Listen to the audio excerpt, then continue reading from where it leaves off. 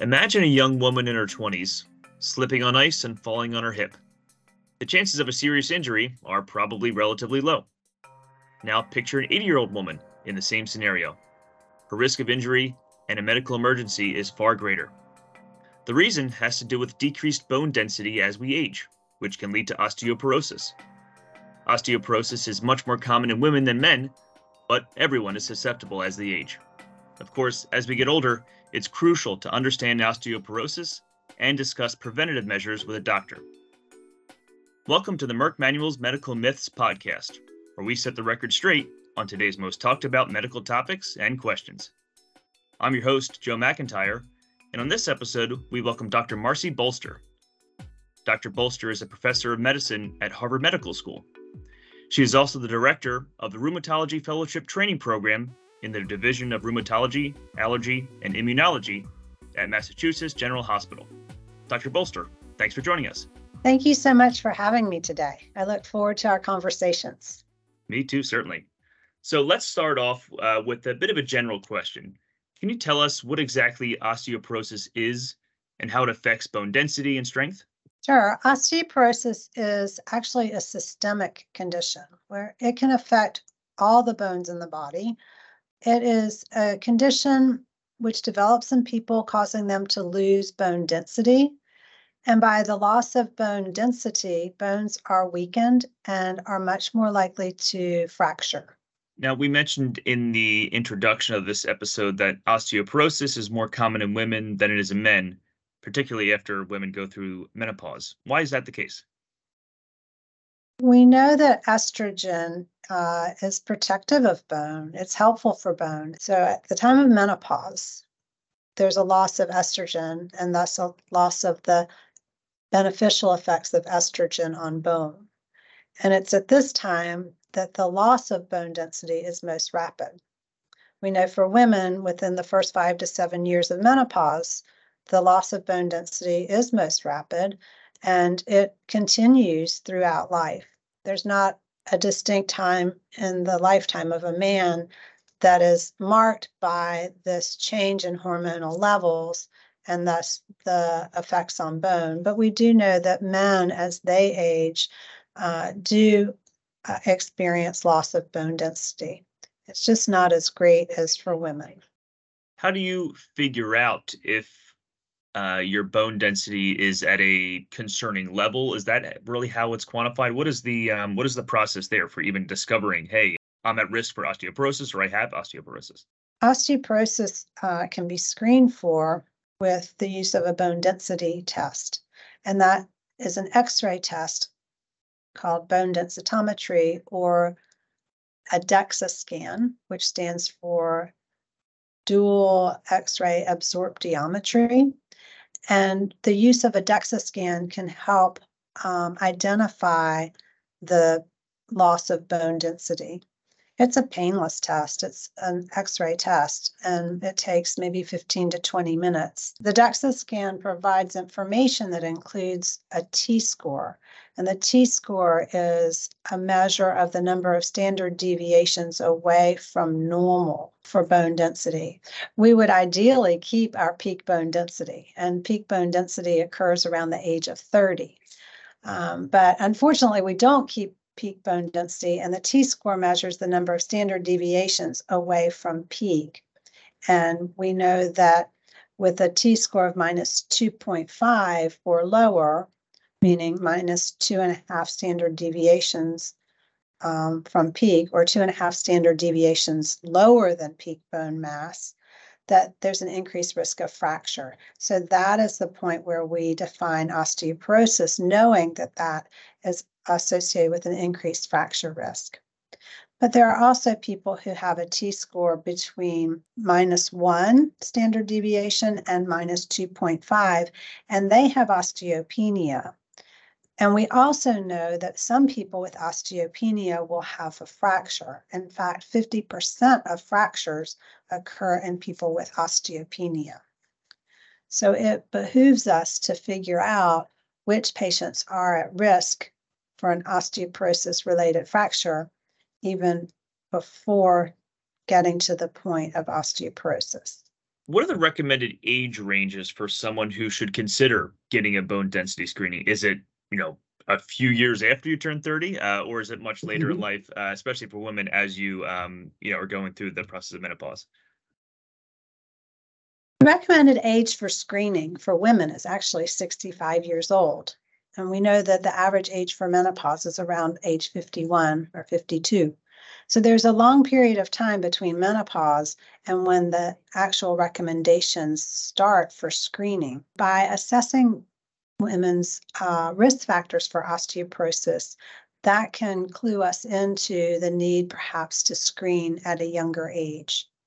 And for men, it's not quite so clear. We do know that there's a benefit in screening men who are 70 years of age or older. But we also know that some men will have risk factors for osteoporosis, and they should be screened much earlier. The goal is to find osteoporosis before it presents with a fracture. Is there anyone who should consider screening in your 40s or earlier? Is there anyone that you've come across in your career that though this is the kind of person who should be getting a screening much earlier than normal? Typically, no. Hmm.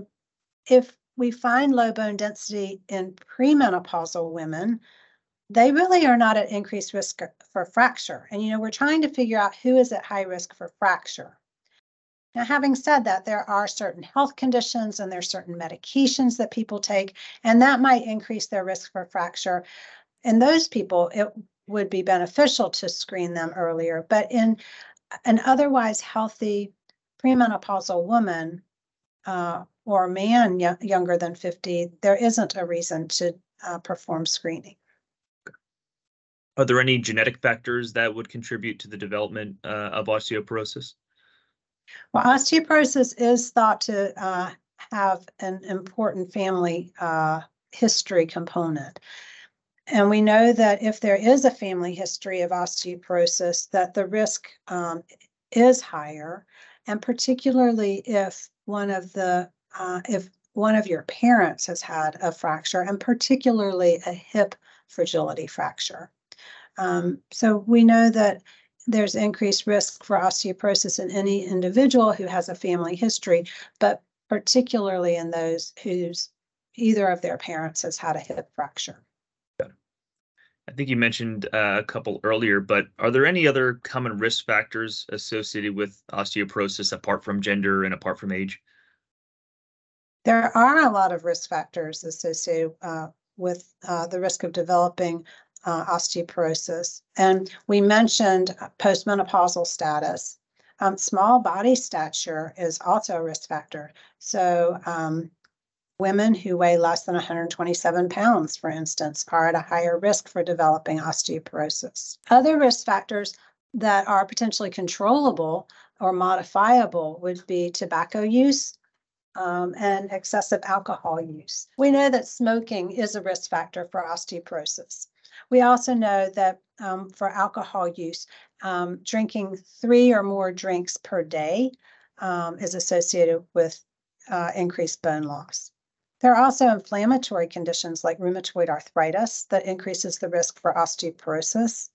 Some of the medications for seizure disorders can be associated with increased risk for osteoporosis. There are some underlying health conditions associated with increased risk for osteoporosis. Do only individuals with a family history of osteoporosis need to be concerned? No, family history is one of the risk factors for osteoporosis. So I think any of the things that we just talked about, such as small body stature, postmenopausal state, tobacco use, other underlying conditions or other medication use, those are also significant risk factors. So that can prompt the need for screening as well. Dr. Bolster, does taking calcium supplements guarantee protection against osteoporosis? I'm guessing the answer to that is no, but maybe you can explain why. Well, I think calcium supplementation is an important part of the management of osteoporosis, and this is the same as vitamin D supplementation. But let's take a step back from that question, actually. I would reframe the way I think about it in that an individual should have an adequate intake of calcium. And that could be through the use of supplements or through dietary sources. And the healthiest way to get calcium is through dietary sources. So I do think it's important for people with osteopenia or osteoporosis to get adequate calcium either through their diet or by adding supplementation. And the goal for calcium intake is 1,200 to 1,500 milligrams a day. We don't want people to take too much calcium because then they run the risk of kidney stones. So having a healthy amount of calcium in your diet, if that's possible, that would be ideal. And then to add to it to get to the 1,200 milligram goal would also, I think, be beneficial. And likewise, vitamin D, the recommendation is 800 international units per day of vitamin D intake. And it's harder to get vitamin D through multiple dietary sources. So often patients need to take a vitamin D supplement. You've mentioned hip fractures a number of times. Does osteoporosis only affect an individual's hips? Osteoporosis can actually affect any bone in the body. And we talk about hip fractures as an important part of the considerations for treating osteoporosis because we know that hip fractures are associated with very high morbidity and mortality. And what that means is that following a hip fracture, patients typically don't return to their prior level of activity and state of health after a hip fracture. And we also know that even survival after a hip fracture is altered. It's been estimated that 1 in 5 people will die within a year of sustaining a hip fracture. And it's not that the hip fracture itself causes a patient's demise, but the hip fracture is associated with increased frailty. And so people develop increased frailty and they're at higher risk for falls. They also are more likely to get things like a pneumonia or a blood clot, like a blood clot in the leg that can go to the lungs. And these are the things that contribute to the decreased survival following a hip fracture. So in addition to hip fractures, we actually need to also mention spine fractures. Spine fractures are actually the number one type of fracture in patients with osteoporosis. They're the most common. And spine fractures can be very painful. That's if they are clinically apparent. We do know that about 2/3 of spine fractures are asymptomatic. So that means that patients can have spine fractures and not have any symptoms. They may have no pain and they may not even know they've had a spine fracture. But what they might notice is that there could be a loss of height or an increase in what we call the kyphosis, or the development of curvature of the upper part of the spine, or what has been termed a quote dowager's hump. And so those can be signs that patients have had vertebral fractures. And for the asymptomatic vertebral fractures, those fractures are typically detected on imaging that patients have for other reasons, such as a chest X-ray or a CT scan of the chest or the abdomen. Dr. Bolster, you mentioned people may not know they have a spine fracture other than maybe seeing, mentioned spine curvature or some other issues. If they come to you and you recognize these individuals who probably have it, do you recommend tests? Kind of, how do you decide, or how do you figure out, if you had a spine fracture? Are there ways to do that other than just coming in to see you and getting a test from there? So if a patient has noticed a loss of height of 1.5 inches or more, we might consider getting radiographs of the thoracic and lumbar spine to evaluate for spine fractures that would be apparent on those tests. The DEXA scan really just shows us the change in bone density. In order to look for a vertebral fracture, there is a second part of a DEXA scan, or a different part of the software, or a different piece of software called a vertebral fracture assessment, or VFA, that can look for vertebral fractures, but not all DEXA scans have that software availability. So we don't necessarily rely on that. Does a person's career impact their likelihood to develop osteoporosis? So are people who are at computers, more of the time hunching over potentially, does that lead to higher instances of osteoporosis? I would think of it more as if they have less mobility or more immobility. And I'm not sure that career decisions really impact that as long as people are active otherwise. But we think about people who have profound immobility having more bone loss. For instance, people who are not able to stand up and walk, people who have to get around in a wheelchair, because we do know that weight-bearing exercise is good for the bones. And just to clarify, weight-bearing exercise just means being on your feet and bearing weight on your feet. So you don't actually have to be lifting weights for it to be thought of as weight-bearing exercise. Having said that, lifting weights has a lot of benefits for the bones because it can really help with muscle strengthening, with core strengthening, and with ways to improve your balance, your stability, and reduce your risk of falls. Now, for individuals who have osteoporosis, is that the same essentially process? You should still remain as active as possible, or are there other ways to reduce the risk of fractures? I think in people who have osteoporosis, it's really important to remain active. Weight-bearing exercise is an important component of the treatment for osteoporosis. Calcium and vitamin D adequacy and dietary and supplement intake is important, and consideration for the need for medications is also important. And thinking about how to manage osteoporosis, being active and having weight-bearing exercise as part of your routine is very important. The adequacy of calcium and vitamin D intake is important. And the use of medications when indicated is also the mainstay of how we treat osteoporosis. But we should also remember that reducing fall risk is an important component of managing bone health. When people are less likely to fall, they're less likely to fracture. And so fall risk is an important modifiable risk factor.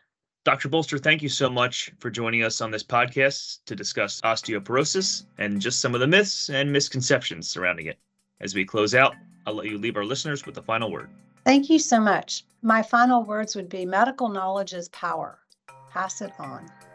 Wonderful.